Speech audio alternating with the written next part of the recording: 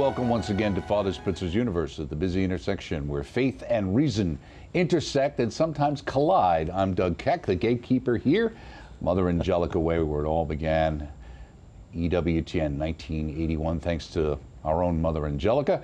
Your questions are important to us, so email them to us at spitzer'suniverse@ewtn.com. Check out all of Father Spitzer's websites, a myriad of them. Magis Center, The Purposeful Universe, spitzercenter.org. And also, Father Spitzer's Universe is always available on our EWTN YouTube channel and our very burgeoning EWTN On-Demand page. Our On-Demand page has a lot of other great programming you'll want to check out. Some new programs, Springs of Love, Catholic Foster and Adoption Stories. Could use those today. Inspiring stories of foster families will help you discern if you're called to be a foster parent. And it's all there for free. Did I say for free and on demand 24/7? Go to our website and find out more about it. Our topic, as we're kind of winding things down on the Holy Eucharist from Father's book, Escape from Evil's Darkness. We'll continue that today. New book of the month for May, as we continue on in the month of May, has been Simple Steps to a Stronger Marriage by Dr. Ray Straight Shooter Guarendi. So these are simple, but they're strong steps you should take for a healthy marriage. Check that out, the one and only Dr. Ray. And speaking of the one and only, we have our own West Coast phenom, Father Robert Spitzer. If you will kick us off with a prayer today, that'd be great, Father. Absolutely. In the name of the Father, and of the Son, and of the Holy Spirit. Amen. Heavenly Father, we give you thanks for your many blessings to us, the blessing especially of this ministry and our ability to serve in it. We ask you to send your Holy Spirit down upon us now, Doug, myself, our whole audience and staff, so that everything we do will be brought to fruition in your will for the good of your people, your church, and your kingdom. Through Jesus our Lord. Amen.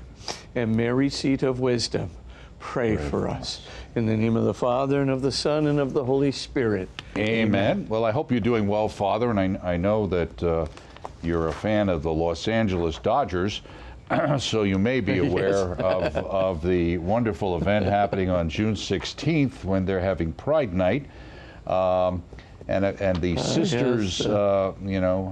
those famous religious order out there, the Sisters of Perpetual Indulgence were invited. So, and of course, the Catholic League went after it when they first were invited, then they got uninvited, then they got invited again. So, so they've not only have the Dodgers now invited the bigoted drag queens who seem it's okay to make fun of Catholic nuns in a most bizarre way, they also apologized to them. And so that's going on. So anybody who's a Dodger fan may want to let the Dodgers know, as a Catholic, that you're somewhat disappointed, especially if you thought about what other religion could people dress up and be so absolutely, horrendous towards that religion and still not be seen as bigoted in themselves and being anti-Catholic. It's amazing. Yeah. Well, it's certainly a mockery for sure. And Right. yeah, I am a Dodgers fan, but today not particularly proud of it. So Right. I'm sorry that they've done that, and I'm sorry they've gone after certainly the women religious in my faith. Right, absolutely. I'm very disappointed. It's brought a new meaning to the word Dodger blue. Since they used to talk about in the old days the blue meant things that were not so weren't for general consumption, especially by young people. Consumption, yeah. That's right. So anyway, exactly. but anybody should be aware that's kind of disappointing, you know. So another thing coming from and since I was on a roll for the Catholic League, so I'll also pick up this one. This was a story from a couple of weeks ago, which a Washington Post survey on transgender persons came out, and basically the headline from the Catholic League was "Trans persons admit to mental disorders."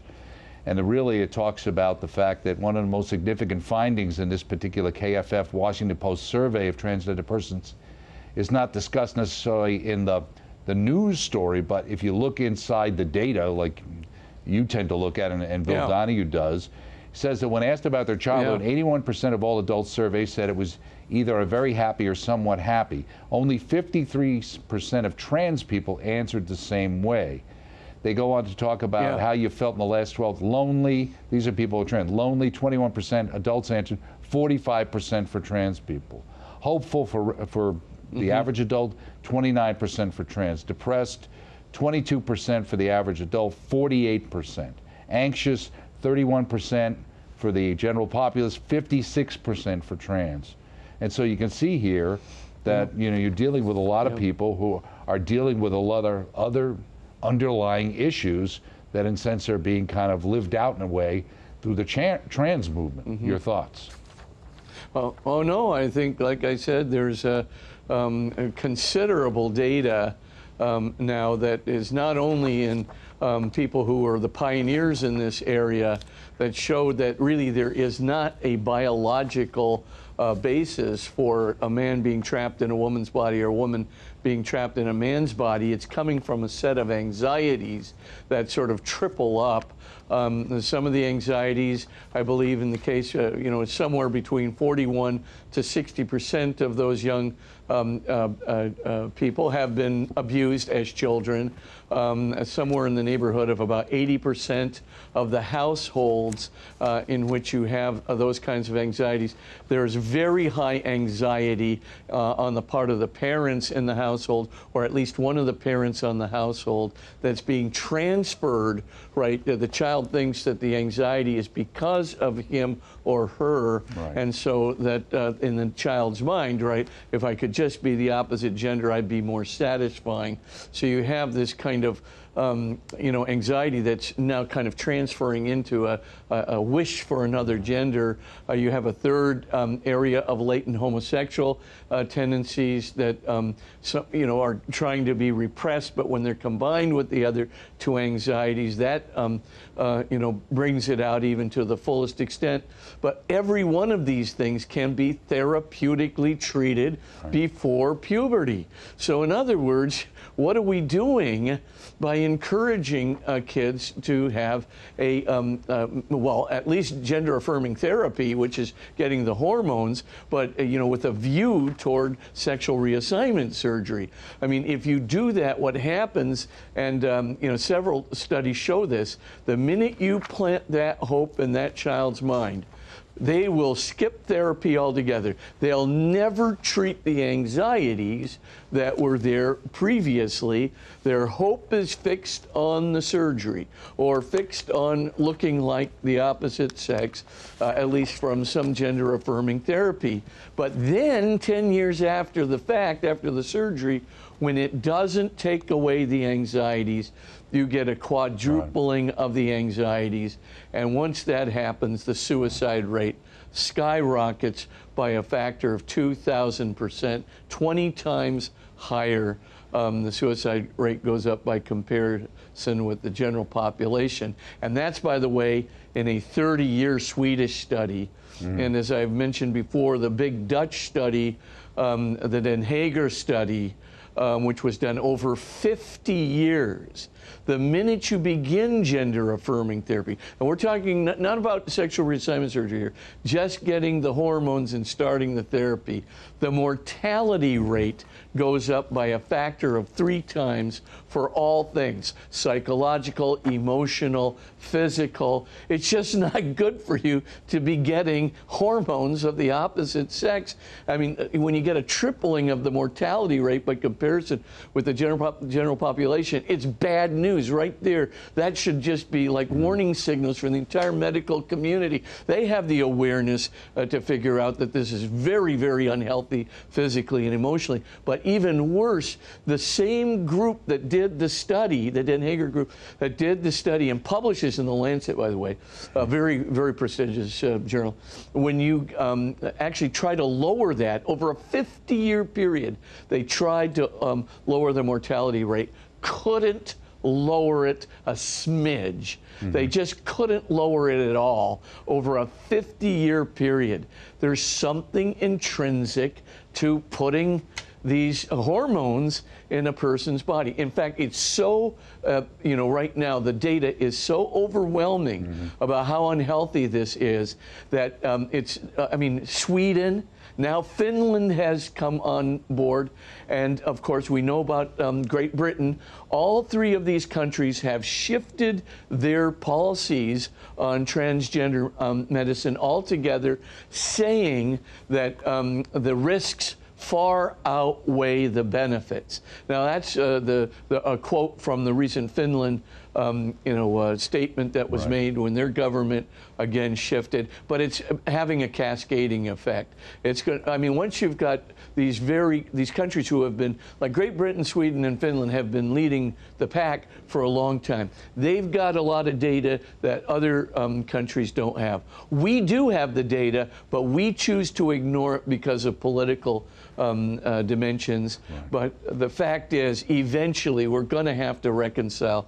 I mean, that Den Hager study just stands out and is just saying, hey, there's something wrong here. Right. This is, this cannot be a good procedure. And certainly, to say this to a pre-adolescent, get their hopes up that they're going to have a quick fix to all their anxieties, which, of course, they'll get a quick fix because, of course, there's, almost an effect of relief, that comes the minute you get the surgery. But it's like 5 years, 10 years later, then the anxieties, doubling, tripling, quadrupling into suicide. Right. Not just the suicidal ideation, but suicides themselves. Well, I think the data that you're seeing. Right, exactly. It reinforces that. But to quote, again, an old boss of mine who said, let's not let the facts get in the way of what we want to do here. Right? Exactly. That idea that we have this dictatorship of relativism, as our late great Pope had said, with the idea that, people are just deciding on their own, regardless of what the facts are. It doesn't matter. This is how I feel about it. Yeah, that's right. But, strength of feelings cannot be the basis on which to move a social policy into being that is going to harm huge numbers in the population. Right. And of course, once the harm is done, the exit, you really can't get an exit out of it because you can't reverse once you've had the sexual reassignment surgery. You can reverse to some extent with if you've been receiving hormones without sexual reassignment surgery. But once you've had the surgery, you can't reverse. And that's why the suicide rate is so high. I mean, you might just call it buyer's remorse is almost inevitable after 10 years. And so the Washington Post data, it's commensurate with everything we've been seeing from these really major studies in Sweden and in Holland and in Great Britain. Right. The thing that's amazing in some ways is if you go to the numbers and say that even at the high side, I think it's 0.6% or something who at least claim at some level in the transgender. But yet you would think that it's 10% of the population, or the way you see programs geared towards it, displays in major department stores, beer companies coming out with these things, that it just seems to be they're totally misreading their audience. But it does let you think that these people really do live in some sort of post-academic elitist bubble. Well, there's yes, but I mean, I think the difficulty is, even though it's less than 1%, in fact, it's almost 0.5% are leaning in that direction in the general population. That's true, and but I think the attempt here is to be affirming and nice and trying to be respecting people's feelings. But, it's one thing to respect people's feelings, which I think you ought to do. I mean, I remember my dear mother, I didn't invite a girl to my birthday party once, and my mother said, well, how come you didn't invite her? I said, well, I just didn't want her to come. Well, she has feelings too. Oh, maybe she does. I mean, of course, I can see that very clearly. In retrospect, I see that feelings feelings should be respected. Right. But on the other hand, you don't respect people's feelings and then just trash their whole future, trash their future health, trash their future emotional health, trash their future physical health. I mean, you just can't do that. I mean, right. This is like, we've prized feelings, way above reality, being, actualization. We've gone absolutely crazy. And of course, the idea is, I guess, some sort of autonomous notion of freedom. People ought to be able to do what they want. But want is not what Aristotle would have called rational desire. Want right now is my strongest feeling now. And of course, a pre-adolescent, telling that pre-adolescent, go ahead and get the surgery. You've got a half-developed frontal lobe, which does the judgment. You've got a person who's desperate to get out of their anxieties. You give them the instant fix solution. I mean, it's like the false, fairy godmother promise. You just can't do this to people. It's not ethical. It's certainly not medically ethical. It really, Great Britain, Finland, and Sweden are right. You got to stop it. It's wrong on every level, and we made a mistake. We got to own up to it and reverse it. I mean, trying to jump on the bandwagon and make people feel good. Well, good, make people feel good, but not at the expense of their physical, emotional health. And certainly in the case of when you've got, a large percentage of that population, upwards of 30% feeling, intending to commit suicide. Hey, what are we talking about here? Well, I mean, this is it's like this dealing is crazy. With people, Right, it's like dealing with people who, let's say, have a drug addiction or a problem. Many of them are running around in the streets, have other mental issues, that if you could deal with the mental issues that they had behind them, maybe you could get them off the drugs. But our answer is well, just give them enough drugs so they don't bother anybody else, Yeah, yep. Same idea. Yeah, it's... Let me ask you. Right? Like I said, wow. Right. Chesterton would have many good things to say about that. Right. Anyway, I'll leave it at that. Absolutely. So the Catholic World Report, I wanted to ask you, this has been in the news a lot over the last month, and your intellectual scientific background. Former Google scientist warns about the dangers of artificial intelligence. So I was just wondering to ask you, what are your thoughts about artificial intelligence at the level it is today, your knowledge about it, and what your thoughts are on what we should be concerned about? Well, first, I don't have a kind of a Stephen Hawking problem with artificial intelligence. I do not believe that any kind of self-consciousness like we have, right? I'm aware of my finger, and I'm also aware that I'm aware of my finger. So I'm aware of my awareness, that interior world that I have that enables me to have this inner subjectivity. And that inner subjectivity, of course, is my private world over against the outer public world. That, to me, that kind of self-consciousness, I think David Chalmers at Oxford there, he has an analytical proof that you cannot reduce that kind of consciousness merely to physical processes. And you have a variety of other really good philosophical arguments and physical arguments as well, that self-consciousness probably will not be able to be replicated by a physical process. And I mean, that begins actually with our tradition. St. Augustine and St. Thomas Aquinas had, responding to Aristotle's De Anima, had some pretty good arguments for the immateriality of self-consciousness. But what I'm trying to say is, if you can't have an interior space, a privacy where you are kind of aware of being aware of your awareness, where you can have that inner subjectivity, that private world, there's no way you're going to get a set of desires oriented around egocentricity. So you might have seen that movie a long time ago, 2001: A Space Odyssey, where this computer HAL suddenly developed self-consciousness, and he suddenly says, Dave, I don't like you that much. I think I got to shut down the old ship here, and I think you're going to have to come under my control, and so forth and so on. I do not believe that will happen, because we still have to operate in a physical world. We have no way of actually giving a soul, and that's what I mean by immateriality of self-consciousness.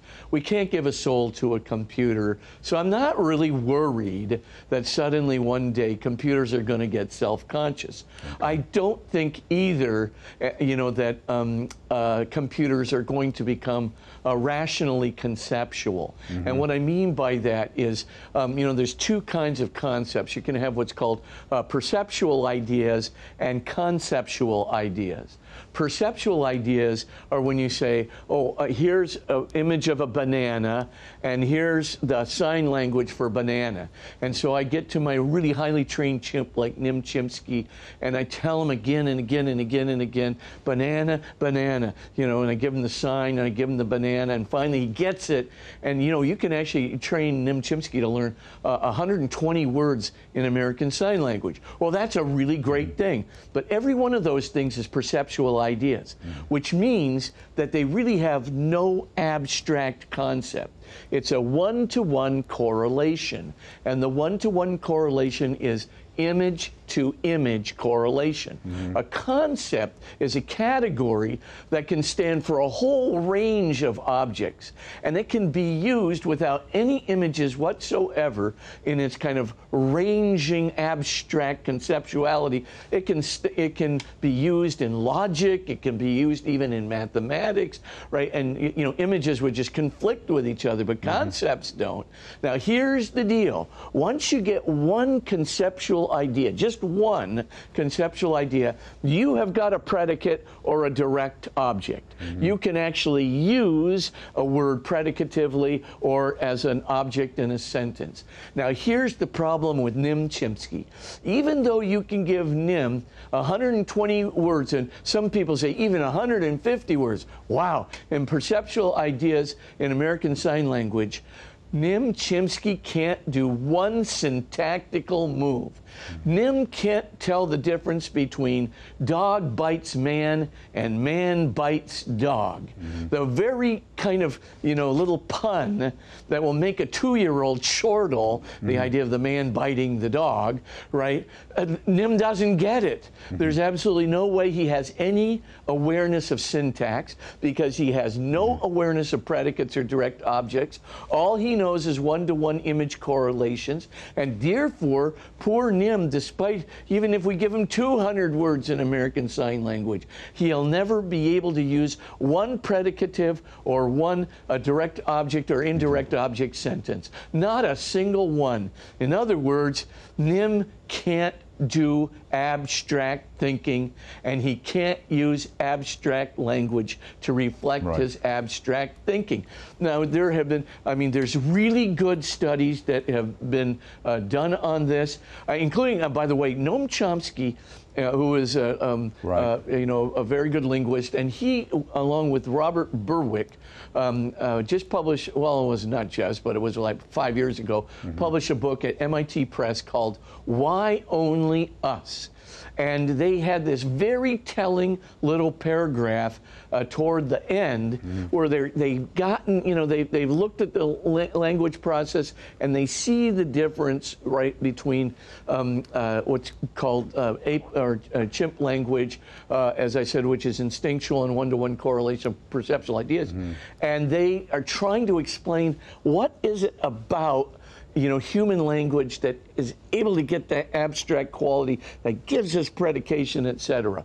And so they've gotten right down to the paragraph and they go, well, we think that there must be something like atomic, like little atomic nuclei of concepts that humans have in their brains, and they go, we don't know how to, put this into physical processes or physical structures, but there have been some of these ancient philosophers, Plato or Thales, that really did this, and then Kant and Hegel were interested in this. And that's true. All those philosophers have been enamored of it. And needless to say, Aristotle was definitely worried about it. Definitely St. Thomas Aquinas was very worried about it. And a variety of, like Bernard Lonergan, etc., in the modern age have been very worried about it. But that is the problem. It's always been the problem.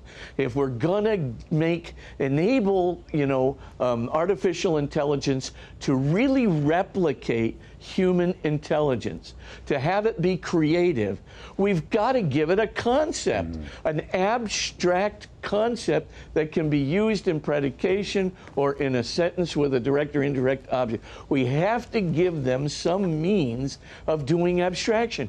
And we can't, because abstract concepts have no pure physical correlates. This is the problem. It's always been the problem. And of course, if I know I'm getting a little abstract here, but I have no difficulty thinking for a single moment, when I see the how, I'll believe it. But I gotta tell you, I don't believe it. I don't think it'll ever happen. I don't think concepts can be reduced to physical processes and structures, and I do not think self-consciousness can be reduced to physical process and structures, and therefore I don't think you're gonna get a how. On the other hand, I do think that there are real difficulties with things like ChatGPT. And of course, the good side of ChatGPT is, wow, can you do a lot of really intelligent, quote unquote, intelligent. It's not abstract intelligence. It's what we call synthetic combination kinds of what looks to be intelligence and creative, but is not creative and intelligent. It's merely synthesis according to specific programmings and random methods of combining things according to certain algorithms. Now, those things, they're going to really simplify life. They're going to make research fantastic and things of that nature. But there's two problems with ChatGPT, in my view. The short-term problem with ChatGPT is that you're going to get mistakes because, of course, there's not a real focused intentionality behind the synthesis. If some kinds of problems exceed the algorithms for synthesizing that information and data, then honestly, you could get some really terrible, disastrous mistakes, and somebody could actually get blamed for it because the footnotes would be in there, and it would look like a conclusion gets drawn for which there is no actual basis in fact, or conclusion gets drawn and attributed to Joe Blow, and Joe Blow had nothing to do with it. It was kind of like it got beyond the algorithm to stay within its controlling parameters. And so the main thing, of course, is you've got a problem there, and the mistakes could be a downfall. It's like, you say, well, ChatGPT to me is like one of those self-driving programs, right? You get into a car, and blind people are always interested in those things. But do I really trust it completely? Like I would trust a human driver who has real judgment? Because, of course, one little mistake, one little problem in the programming, one little problem, in the electrical system, blah, blah, blah, blah, and kablamo. And it's not just me that gets it, it's the other driver. But it's the same thing, I think, of the mistake problem. The long-term problem with ChatGPT is we cease to develop our capacity for concentration, fixed reflection, and creativity. I think if we've got ChatGPT doing all this stuff for us, I remember I had a student once, he says, you marked up my whole paper. He says, I don't care about that. When I get into business, I'm just going to have a secretary do it for me. I said, you're just forgetting one fact, that if you can't write, it means you can't think. And so, of course, at the end of the day, bad writers are bad thinkers, and your secretary will never be able to make it up for you. And he kind of looks at me, but it's the same problem. If we begin to get utterly dependent on ChatGPT, and we don't, in the formative years, that's the collegiate year, well, high school too, high school, college, graduate school, we're not being genuinely creative, we're doing the old ChatGPT solution. Eventually, you lose, first of all, the ability ability for fixed concentration on a single problem. That's bad, right? You're constantly distracted by all the stuff that's coming in and all the stuff that's new and things like that, but you're not concentrating on the problem you need to deal with. Secondly, you're turning off the human capacity for what we call analogical imagination. Analogical imagination is a very interesting thing that humans do that computers do not do. They serendipitously see relationships among things that are vastly different from one another. It's like, old Archimedes. He goes over to the baths of Syracuse, but the king of Syracuse has given him the problem. Archimedes, this guy gave me a crown, and he calls it pure gold, and I need you to figure out whether it's gold. And Archimedes goes, no problem. Just melt it down and put it into a sphere. I can measure the diameter, the circumference of the sphere. I can tell you whether it's gold in 2 seconds. He goes, no melting. So Archimedes goes, okay, well, I'll think about this. So he's going down. Of course, the old story goes to the baths of Syracuse. In a completely unrelated situation, as he's going down into the bath, he sees the water rising on the level. And he goes, oh my gosh, level water displacement. That's the way of finding out the volume of something, without actually having to melt it or do something like that. And so, of course, he comes up with, the idea of the displacement method for volume. Now, you look at that instance of serendipity, that instance of insight, where two completely, sinking into the bath versus, finding the volume of a crown. That's what humans do. And Right. that's so far beyond the pale of algorithmically finite structures that, basically at the end of the day, I just think if we lose that capacity, Right. we will become uncivilized, because the very thing which has led to every one of our innovations in technology over the last several centuries, Right. all of them, not all of them, but the Okay. vast majority of them have been very serendipitous. Absolutely. Well, the computer that's running this program just told us we need to take a break, so we're going to have to take a break and find out more about what old Archimedes was talking about when you stay with us for part 2 of Father Spitzer's Universe. We'll be right back. Thanks.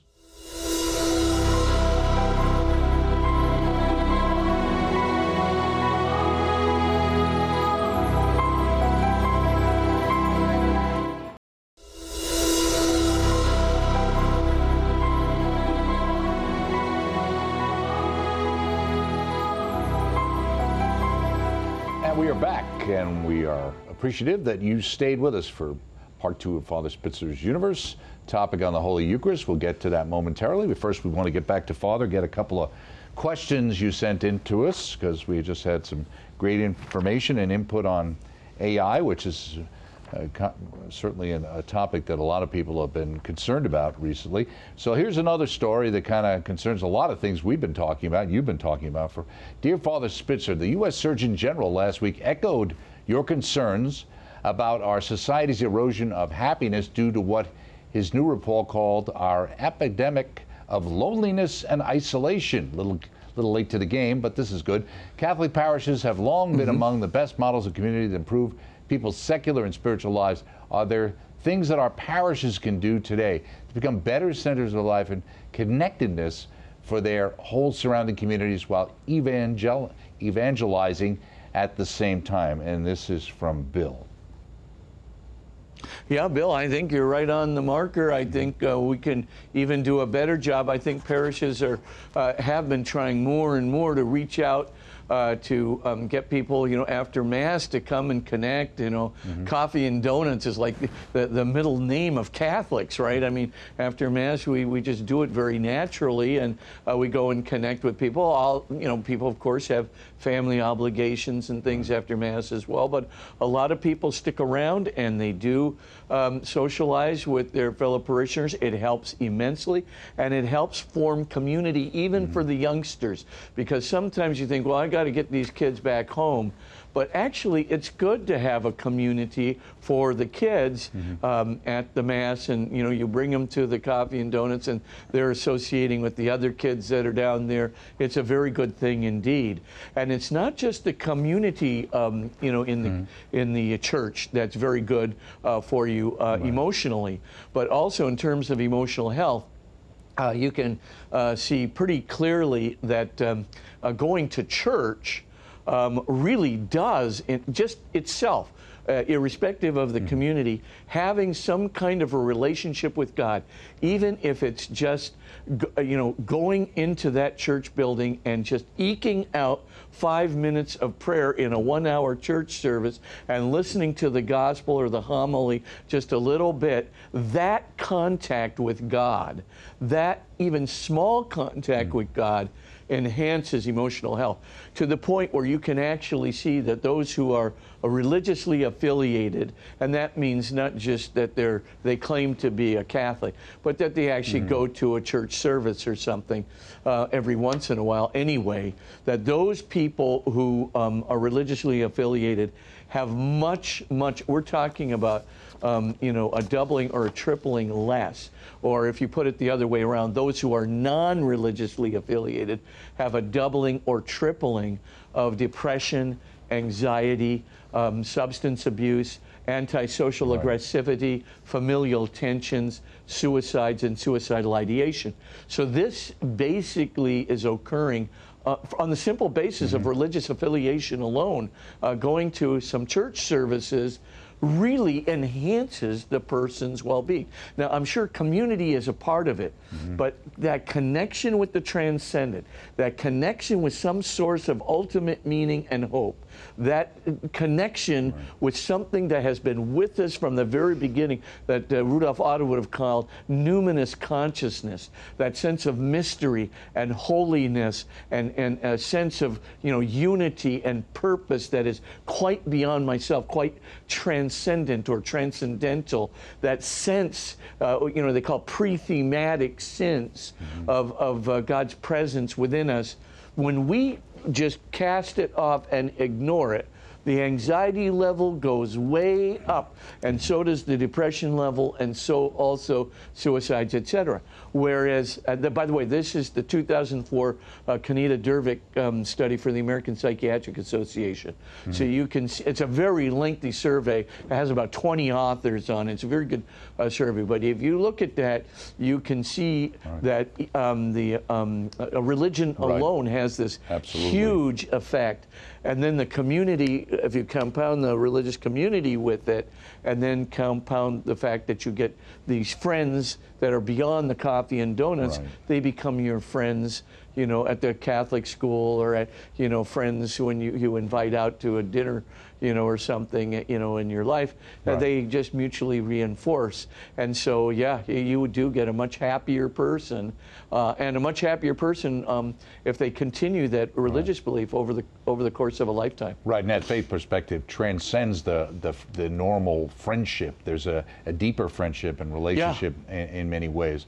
The one question that I just wanted to get to before we moved off this topic is, what's your favorite donut? I just like the pure glazed donuts, honestly. Around here in California, we have these things called Krispy Kremes. Probably shouldn't say a product on it, but we I have do them eat here them. too. Right, yeah, that's right. That's it. Oh yeah. Yeah, I'm a New Yorker, so we're a Dunkin' Donuts people, but that's okay. I'll mention that. Oh too. yeah.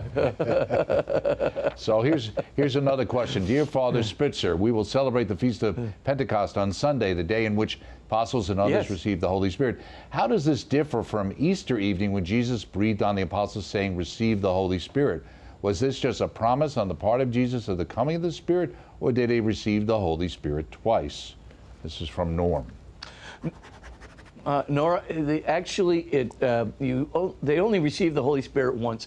John collapses in the Gospel of John that you're citing there, right at the very end. John collapses the resurrection event with the gift of the Holy Spirit.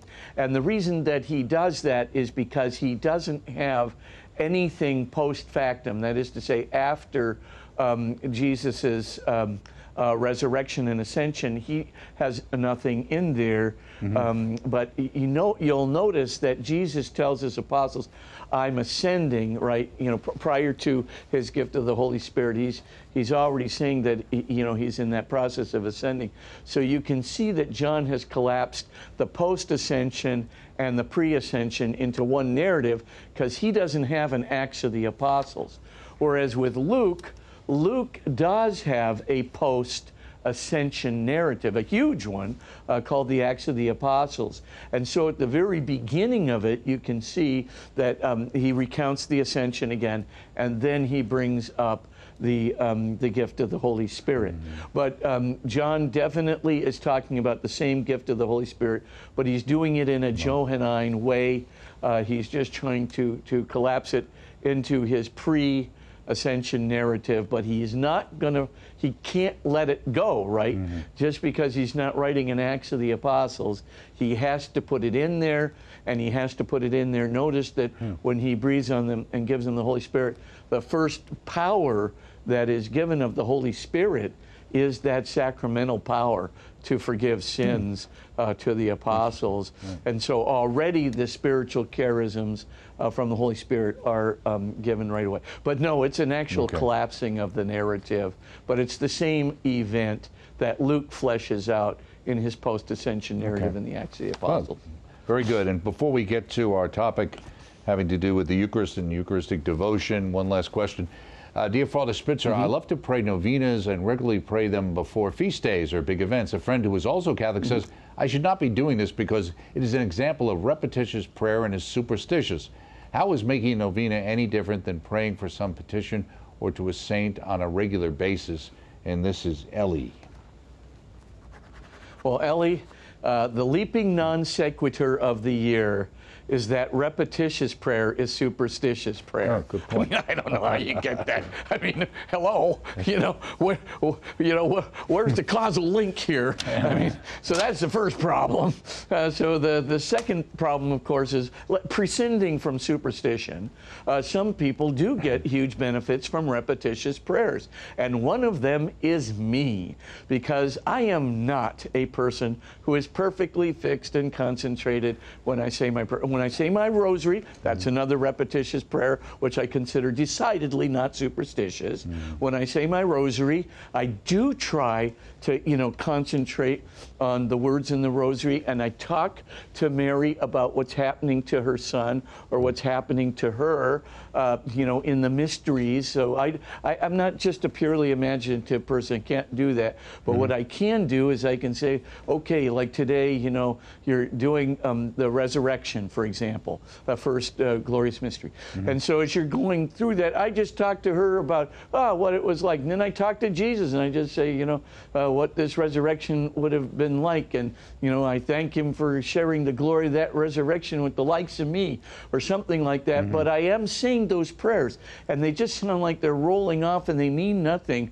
But they really are connecting you.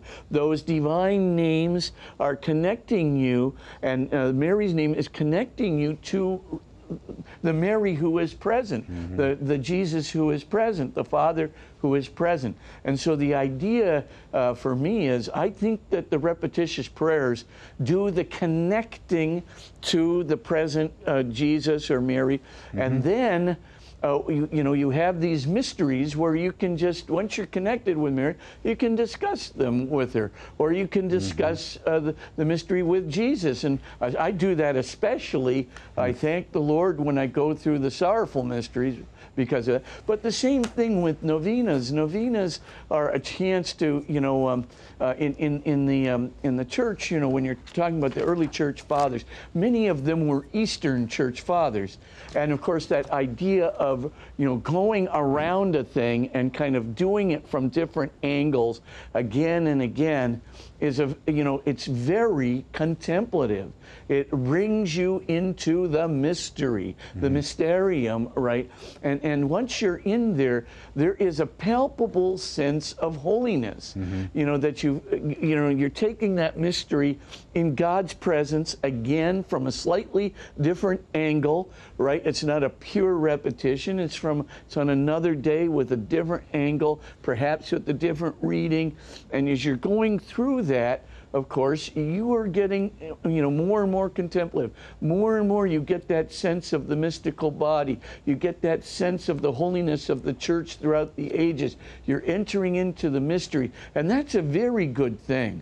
And so I think, some people have a greater tolerance than others. I know some people, myself, I get a great deal entry into the mystery from the chaplet of Divine Mercy. I have friends who just say, can't do it. Too repetitious. And I tell them, don't force yourself. St. Ignatius of Loyola has the best method, tantum quantum. Insofar as this technique is useful, then use it. If it's not useful, don't use it. Go to another form that helps you to enter into the mystery. Maybe you would prefer to do the Magnificat or the breviary or something of that nature. Or maybe you would like to reflect with Lectio Divina on the readings for the day. Maybe you'd like to take a variety of prayers, like you could take that Notre Dame prayer book for students, which I think has a lot of excellent prayers, or some of the EWTN prayer books, and just go through a variety of prayers. Some of those traditional prayers of St. Benedict, St. Thomas Aquinas, St. Ignatius, they're such great prayers. Sometimes they're lengthy, and that's good because there's so much that's teased out in them. But whatever method you take, the idea is you want to follow the graces to connect more deeply with God, so that at the end of the day, as you're connecting with the Lord, you've got some kind of dialogue going with Him. And the great part for me about rosaries and novenas is that I can dialogue with God even as I'm praying those Hail Marys and going through the mysteries. I'm talking to them, to Mary and to Jesus, about the very things that they underwent. So all of those things are great ways of doing it.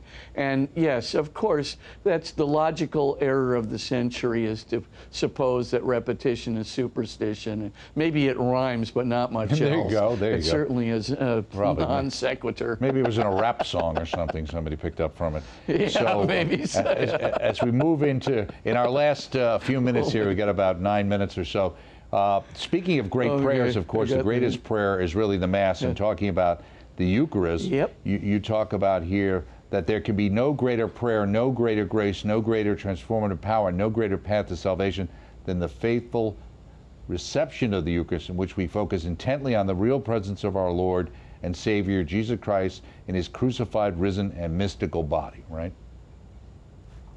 Right. And so, in order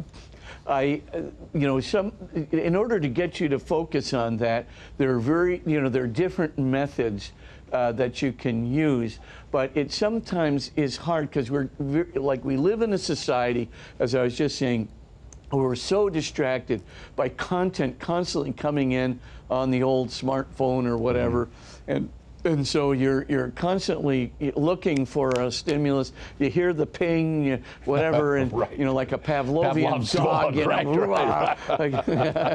I got to respond right this second. And so it's like we get the flutter of data going through our heads, and so sometimes just to concentrate. Who is this? Well, this is our Lord, so sometimes I recommend to people, using those Eucharistic miracles, because when you use, like for example, by the way, there's those 3 scientifically investigated Eucharistic miracles I've talked about before, from Tixla, Mexico, Sokolka, Poland, and Buenos Aires, Argentina. When you look at those 3, the scientific investigation of those miracles, it really gets you. And I've had many people come up to me and tell me, including a priest, I've never, after hearing about these miracles and looking into them myself, I've never looked at the Eucharist in the same way again. I really do sense it. So that's one possible thing. Another thing is those Sacred Heart pictures. I just remember once when I was, at the Bergmannskolleg in Germany, and I was doing some courses there. And I remember I always had in my breviary, I had this picture of the Sacred Heart. That I had there, and I lost it, unfortunately, somewhere in Africa, I think. But anyway, the point is that I was looking at that picture of the Sacred Heart, and as I was doing my breviary, I just thought, this is the Eucharist. And that blazing heart in the middle of the painting that had the thorns on it and the fire coming out of it, and I just looked at that and I just thought, that's the love that's exuding from the Holy Eucharist. That's the real heart. And come to find out in the Eucharistic miracles that, that this is not just something arbitrary, but I mean, that's real heart tissue growing out. That's interesting. Really, real living heart tissue growing out of the substance of the host. And by the way, it is so refined, it's on the level of the thin filaments in the myofibrils. And you look at that, and, you know, a few micron separation. No technology, no human technology could possibly reproduce it. And you look at that and you say, wow, heart tissue. It's a wounded heart, by the way. All three miracles show, you know, the kind of segmentation that would be there, or the kinds of leukocytes or white blood cells, macrophages that are already performing healing activities like phagocytizing lipids, things of that nature. You can see it's a wounded heart. And just like that heart on the Sacred Heart picture, you know, with the thorns on it, etc. And you look at that, and there is, as you know, what's intended in the Sacred Heart is that love is blasting off the picture, right? And I saw that love blasting off the picture, and as I was sitting there doing my breviary, I just thought, oh, that's the Eucharist. And that image, when I receive the Eucharist to this day, that Sacred Heart picture, the heart in that Sacred Heart picture, with the look of Jesus, the look of utter compassion on the face of Jesus, that double kind of image comes right into my head. And now it combines, you know, with the Eucharistic miracle, you know, the realization of what is really present there in his body and blood. And by his intention, right? By his will it is done. And so I just look at that and I just think, wow, there's something there which really enhances my belief. And those little things, like we live in a culture of images, and so I would recommend those image factors, you know, like a Sacred Heart picture, or you know, like a you know, Eucharistic host that's one of those miraculous hosts with the heart tissue growing out of it, something like that, to really enhance. You know, because the image can flash a billion words into your head at once. You don't have to do a Spitzerian articulation in a bloviated book. You can just basically get the image and all of it, you know, the subconscious meaning of it, and the love that is there, as well as the real presence of Jesus. And for me, the eyes are the windows to the soul. So, you know, in those eyes, I can definitely see the compassion and the love, as well as his personal presence. And it is his personal presence that is there, which is transforming me. And all that stuff, it's like it channels right into my subconscious mind. And it really, even though I am easily distracted like many in the culture, I can tell you that as I receive it, even if it's just that subconscious 2-second awareness, you know, that, oh my gosh, this is him. This is really him. This is his real loving presence. You know, oh, you know, I should say, my God, it is him. Then, of course, it is my God, and it is him, and I'm receiving him by his will and his love, and it is transforming me, and that makes all the difference. So, I mean, those are some tricks anyway. Wow, that's I would a great use, image, really. That's a great connection that you made there in that image. I hadn't really thought about that until you just said it. Yeah. But it makes a lot of sense. And that's why, in some ways, Eucharistic devotion is so important as well. And obviously, Mother Angelica is a big supporter of that. And you talk about that. You say, as believers gather in adoration, their faith awakens Jesus' real presence within their own hearts. Oh, yeah, absolutely. I mean, there's something about, you know, sometimes, you know, you can go into adoration, right? And if you're anything like me, you probably have 50 things on your brain. And of course, and in your heart and in your soul and on your mind.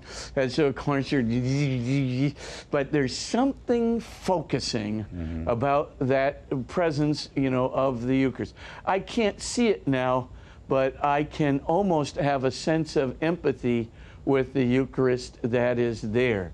And, you know, I've had, you know, I don't have it all the time, when I go to adoration, or when I just even go to, I have a little chapel at my house, the chapel, the sacrament chapel that's there. Sometimes I do get that sense of being focused from outside of myself on this presence, this loving presence that's there. But the person who, that really had it was St. John Paul the Great.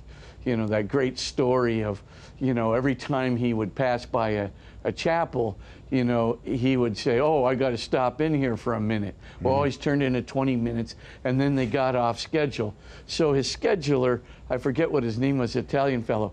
Anyway, he says, he looks and he sees this chapel when John Paul comes to do his masses in Philadelphia, right? So he says, oh, shut that chapel door, because he says, if he goes by this, we'll be 20 minutes late. So, of course, John Paul II, he had a little rest after his plane, his land. So he comes out of his room and he's going down the corridor and he passes that door. And then he looks over at his Italian scheduler and he wags his finger at him and he goes, no, no, no, no, no, no, no. And he goes into that chapel. Sure enough, it's the chapel. And he goes in there and spends 20 minutes and they get off schedule. But anyway, I mean, that's, he had that same empathy, that same, I'm passing by the beloved. Right. This sense. And so I'm going, exactly, that a sense. And you have it as Catholic. So, you go into a church with the Blessed Sacraments there, and you can feel it, and you can go to some other denomination churches and stuff, and you go and it's just nice, but there's something missing. Not there. Yeah, it's not there. It's just not There's there. something definitely not there. The beloved's, exuding presence is not there on and the it's same palpable. level. You can feel Absolutely. it. With that said, if you can wrap us up for this week with your blessing, that would be great. Absolutely. And bow your heads and pray for God's blessing. And may the Lord who has come to us in the Holy Eucharist, the Lord who has come to us in our self-consciousness, the Lord who comes to us in his beautiful providence, protecting, inspiring, and guiding us through his Spirit, may that Lord bless you, guide you, and fill you with his love, so that you might follow him into the fullness of that kingdom and lead others to do so. In the name of the Father, and of the Son, and of the Holy Spirit. Amen. Amen. Thank you so much. As always, Father Spitzer, be well. We shall see you next week, and we hope to see all of you next week as well. Father Spitzer's books and DVDs are all available through our catalog, of course. Next week, we'll continue talking about the Holy Eucharist and answering your questions. And I've got a special interview coming up that Andreas Tornhauser did. He's speaking with Robert Cardinal Sarah about his book, Catechism of the Spiritual Life. So it's a special bookmark presentation, a very interesting book interview done in Rome. Check it out. And also, the Archdiocese for the Military Services Memorial Mass celebrated at the Basilica National Shrine of Immaculate Conception by the Most Reverend Timothy Broglio, Archbishop for the Military Services, USA, good man, Monday, May 29th at 11 a.m. Eastern. EWTN always supports and remembers our veterans and those who've served our nation and all nations around the world. Thank you so much. I'm Doug Keck. We'll see you next time in Father Spitzer's Universe.